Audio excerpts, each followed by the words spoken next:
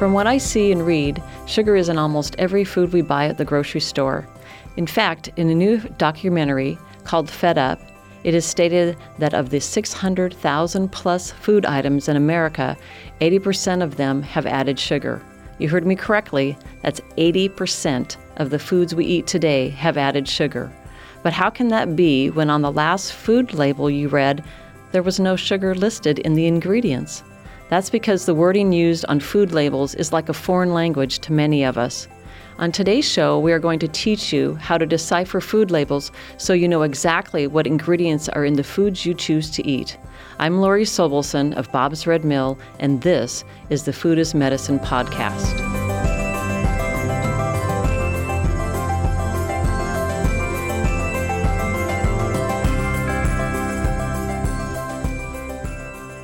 Michael Pollan, author of the groundbreaking book, The Omnivore's Dilemma, is quoted as saying that the U.S. government is subsidizing the obesity epidemic.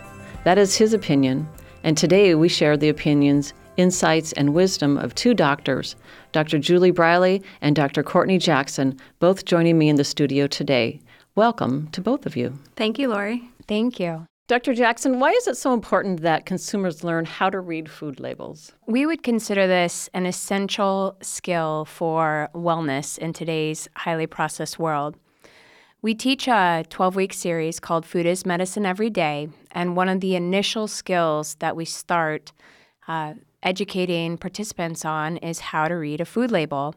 You mentioned earlier that there are a lot of very confusing words found on a food label that unless you put a little bit of time and energy into this process, it becomes a really difficult task to know what you're actually consuming. Mm-hmm. So most of us we like to say, eating somewhere along a food spectrum, with one end of the spectrum being all whole foods, all plants, all whole grains, not a lot of packages and plastic bags to be found. And on the other end of the spectrum is a highly processed diet filled with boxes and cans and bagged food.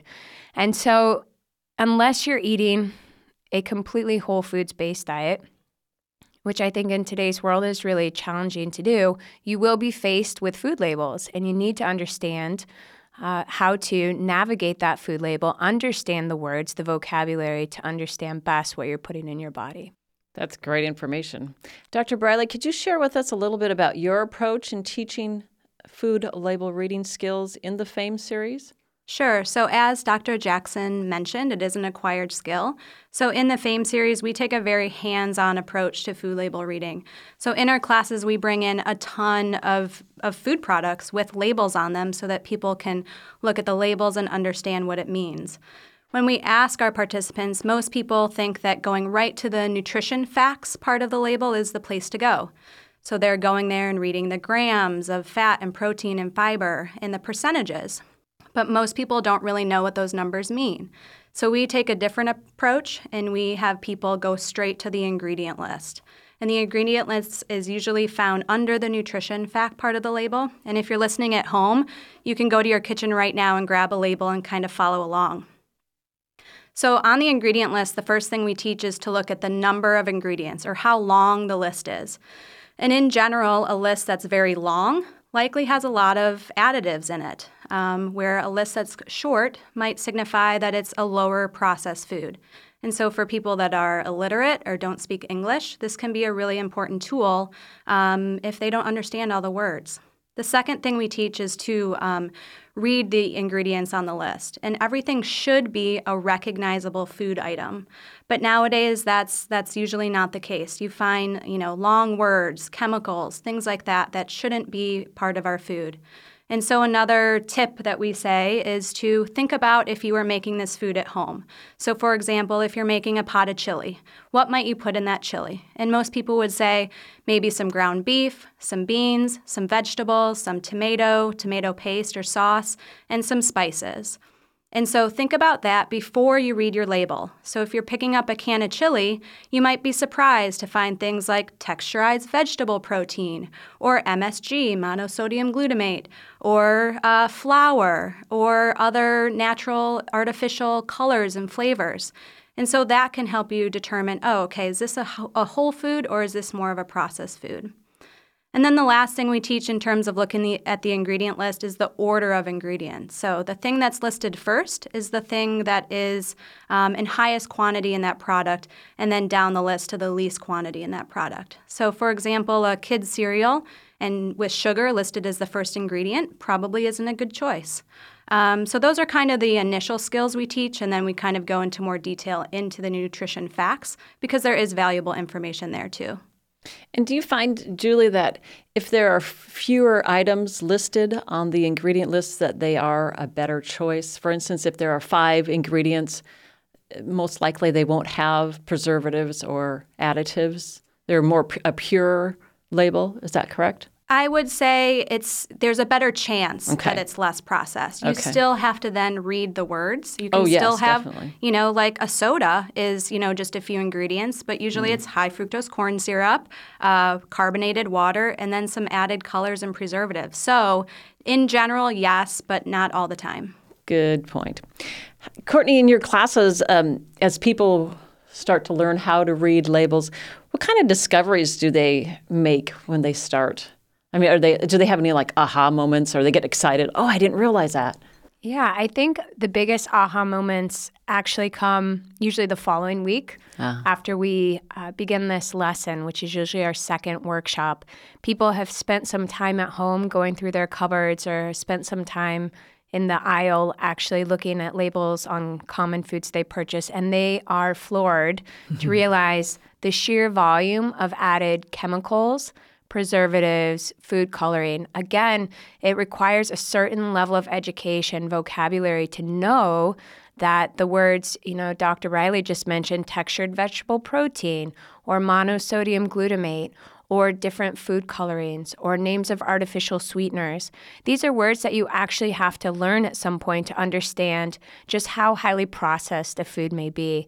So I think once they start reading that ingredient list, it really blows their mind to realize how far away from a whole food that certain food products have become.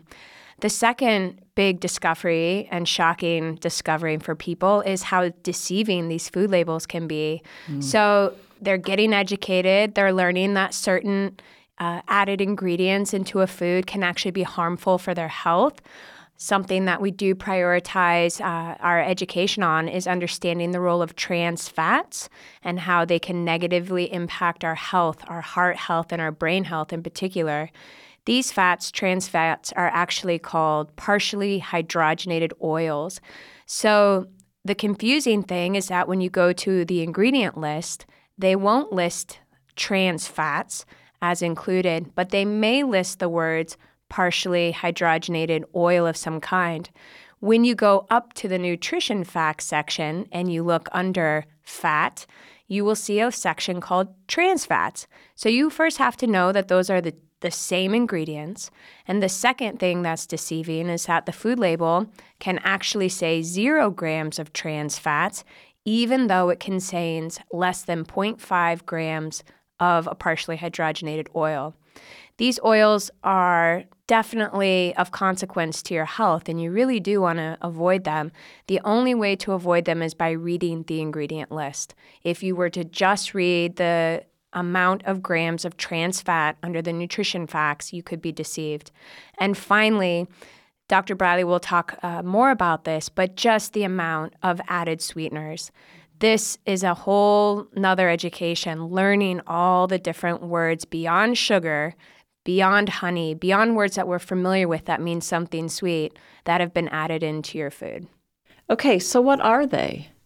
So let me give you a short list of what could be a very long list just to get us start thinking about some of these names of added sweeteners.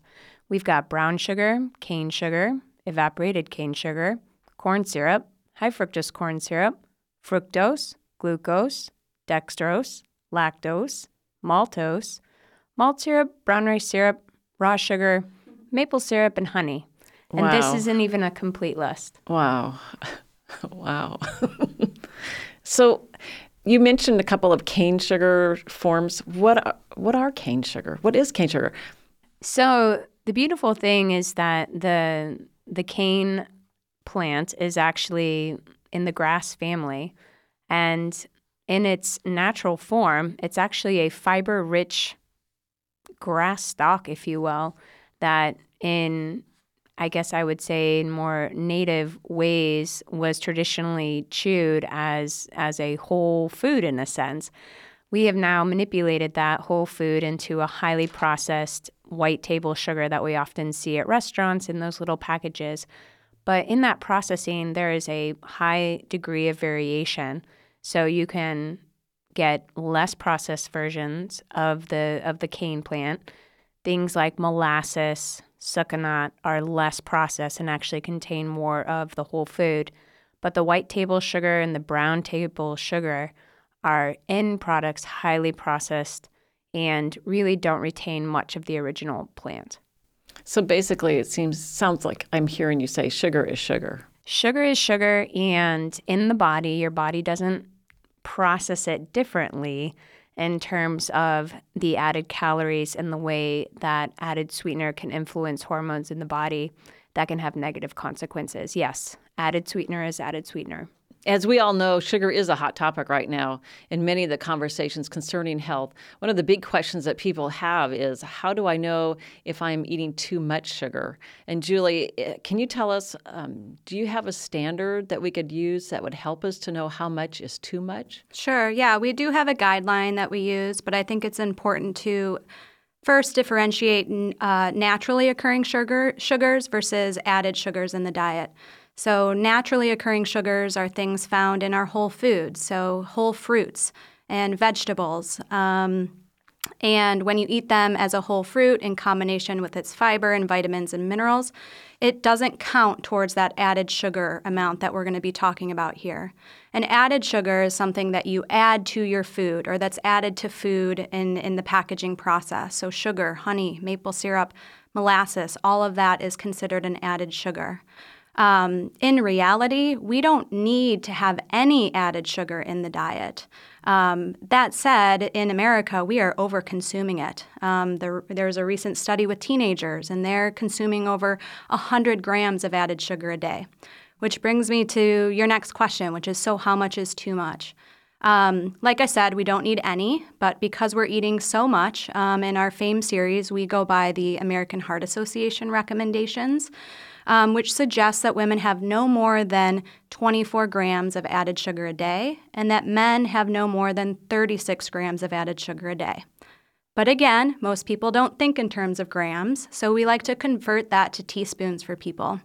So we have our participants memorize that 4 grams of sugar equals 1 teaspoon. And so in those words, women should have no more than 6 added teaspoons, and men no more than 9 added teaspoons a day. So from there, we can start looking at some of our labels and seeing how much are in these products. And, like the food label reading class, we bring in sweetened beverages and sodas and yogurts and start to find that, even 1 soda a day and you're already going above and beyond that recommended amount. So it is a challenge, but it is a good goal to start with to try and aim for those amounts or less. Well, and once you have that amount, then yes, like you say, it's a goal that you can work toward. But I think it's amazing to me, myself, as well as probably your students, how many food items have hidden sugars, and understanding the terminology, what actually is a sugar versus, something else. It's just a matter of starting at the basics and then increasing your knowledge, which brings me to a question about artificial sweeteners. I know we have a number of them on the market today, Splenda, stevia, all kinds of substitutes, sugar substitutes. Are either of these a good sugar substitute? And then we get into another area of sweeteners like agave. And, I've had many people suggests that they're better than the artificial sweeteners, and because they don't react in your body the same way. So it really is very wise to understand the differences between the different types of sugar, as well as whether it's a natural sugar versus an added sugar. Artificial sweeteners are man-made chemicals. They are made in a lab, so they are not naturally occurring in any sense of the word. In fact, some of them are derived from some very toxic compounds. but they have been recommended because they don't actually contain any calories, and thus they don't cause a glucose spike like regular sugar would. So they've been recommended for people that are cutting back on sugars or who have diabetes. And so that initial thought was these are a great thing. But now we know that over the long term, consuming artificial sweeteners does lead to weight gain, and it does increase your risk of diabetes. And then also, these are man-made chemicals. These are not part of a whole foods diet. So kind of like the trans fats, these are one of the things that in our class and in our philosophy, we don't recommend that people have artificial sweeteners. And again, a whole other topic is learning that language. I mean, you have to know that Splenda is sucralose and aspartame is equal and NutraSweet, and be able to find those words on packaging. I also just want to clear up one thing. You mentioned stevia in your question, and stevia actually isn't an artificial sweetener. It comes from the stevia plant, so it's actually a naturally occurring plant that's grown in South America, and the leaves are actually very sweet. They contain a chemical, a glycoside, that tastes sweet on our taste buds. And so I actually remember when I lived in Paraguay, we used to pick the stevia leaves right off the plant and add them to our mate, and that was before stevia became really popular here in the United States. Anyway, my point is you can now find stevia extracts and powders on the market, and kind of similar to the artificial sweeteners that it doesn't have any sugar in it and it's non-caloric, but the difference is it's not a man-made chemical. It's actually from a plant. So we do think this can be a good option, especially as you try to decrease the amount of sugar. It can be a good substitute in the meantime. In light of what Dr. Briley just shared about naturally occurring versus added sweeteners, it's important to note that currently the food label does not differentiate when you look under nutrition facts under sugar if that sugar is added or naturally occurring. So the USDA has actually passed regulation to say that this is coming, but we don't know when this information will be added to food labels. So in the meantime, you have to learn how to make educated guesses about what is added and what is naturally occurring. And again, the best place to figure that out is to go to the ingredient list. As you know, Bob's Red Mill is all about promoting whole grains. When people are reading labels on breads or pastas, how do they know if they are made from whole grains rather than refined grains? And maybe before you answer that, maybe I should back up and say, and ask Courtney, if you wouldn't mind, could you tell us the difference between a whole grain and a refined grain? Absolutely. So another area of education for many of us. If you have an opportunity to look up an anatomy, a drawing, if you will, of a whole grain, it's actually really beautiful and really artistic. So a common whole grain that many of us can imagine in our minds right now is a kernel of popcorn. So grains come in these amazing packages in nature that they have three primary parts. They have the husk or the kernel, which we can all imagine on the outside exterior of a popcorn kernel. They have the interior, which is usually a white starchy interior called the endosperm. And then they have a central fatty containing area called the germ. So three main parts, the husk or the bran, the internal starchy part called the endosperm, and then the fatty vitamin-rich interior called the germ. So these are the parts of a whole grain. Now, what often happens is whole grains are susceptible to a process called oxidation. They can actually spoil over time, especially once we mill them, we grind them, and we expose all the different parts to the environment. So food companies have recognized that if they separate out some of the parts of the whole grain and primarily use that starchy-rich endosperm, that they have longer shelf lives associated with their products, and that's good for the bottom line. Unfortunately, we are removing some of the most nutrient-dense parts of the whole grain, including the fiber-rich bran on the outside and that fatty, vitamin-rich interior called the germ. And ironically, people are willing to spend their food dollars on supplements of bran and germ instead of buying a whole grain. So that leads into how do we know what we're getting on a food label, knowing that a whole grain product is going to be more nutrient dense than a refined grain product. So one of the most important first steps is to actually start learning what are some common whole grains. So wheat, rye, barley, spelt, things like corn, oats, quinoa, amaranth, sorghum. These are names of whole grains as they come in nature. When we start seeing words attached to these whole grains, such as refined wheat or enriched wheat, that means something has been processed on that grain. That processing involves removing parts of that whole grain and sometimes trying to add in or compensate what they've removed. So the only way that you know you are getting a whole grain product is to either see the words 100% whole grain on the label or to learn those different names of whole grains. And if you see a bag of popcorn and the ingredient list says corn, or if you see a bag of rice and the ingredient list says brown rice, you know that you've also purchased a whole grain. It's amazing how with processed food, not only do we have to learn a new language with reading the labels, but then we also have to understand just the basics. What is a refined grain? And the whole grain, basically, as you had just said, it's the whole thing, all the parts, the complete whole grain. So are there any other words that we should look for on an ingredient list that would tip us off that the food is highly processed? So I think really this is just a compilation of all that we have learned. Some of the red flags, if you will, that I really do want people to walk away with are really knowing to look for those trans fats, partially hydrogenated, anything following those two words. You want to pay attention to that. Educating yourself on different names of added sweeteners. A simple clue may be to look for words that end in OSE, such as glucose, dextrose. Those often indicate a different name for sugar or sweetener.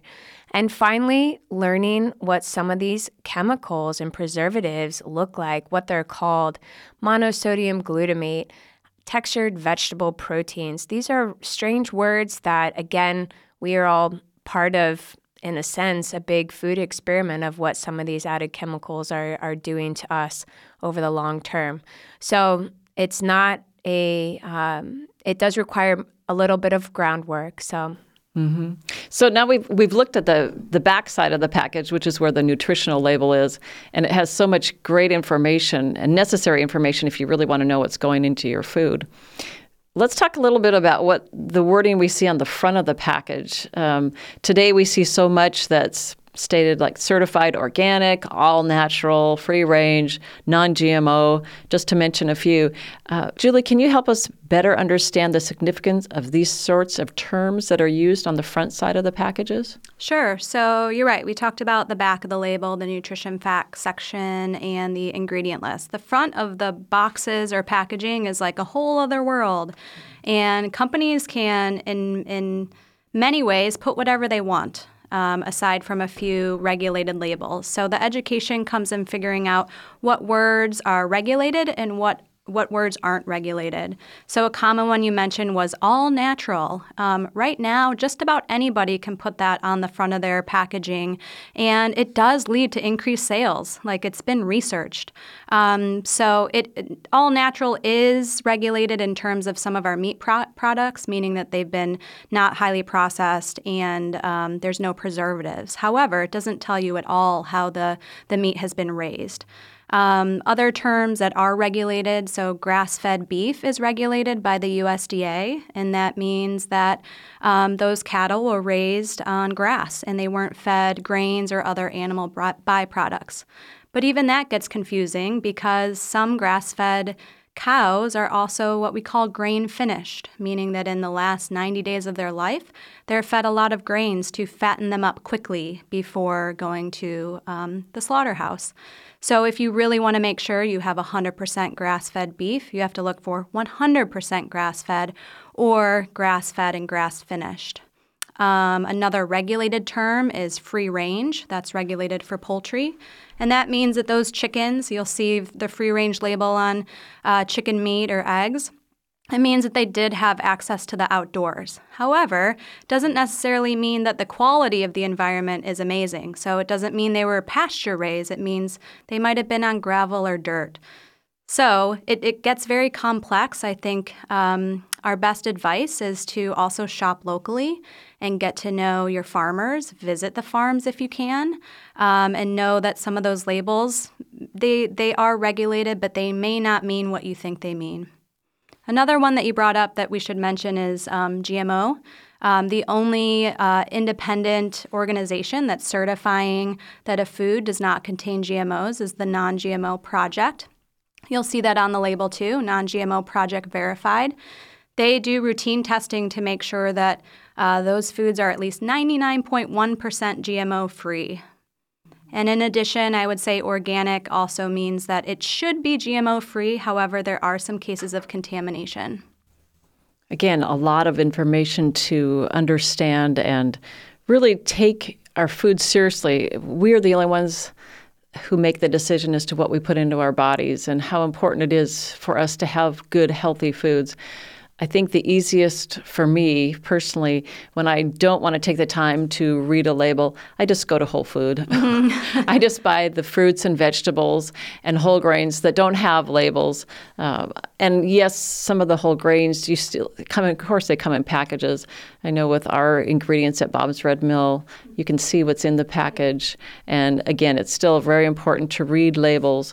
But I think it's become quite a task anymore to really know what's in our food, but a very important one to make sure we know what we are choosing in the way of foods. Mm-hmm. Every week we want to leave you with a few healthy tips, but before that, Julie, I think you had something you'd like to share with us. Yes, I do. We have our second annual Food as Medicine Symposium coming up on March 28th and 29th, 2015.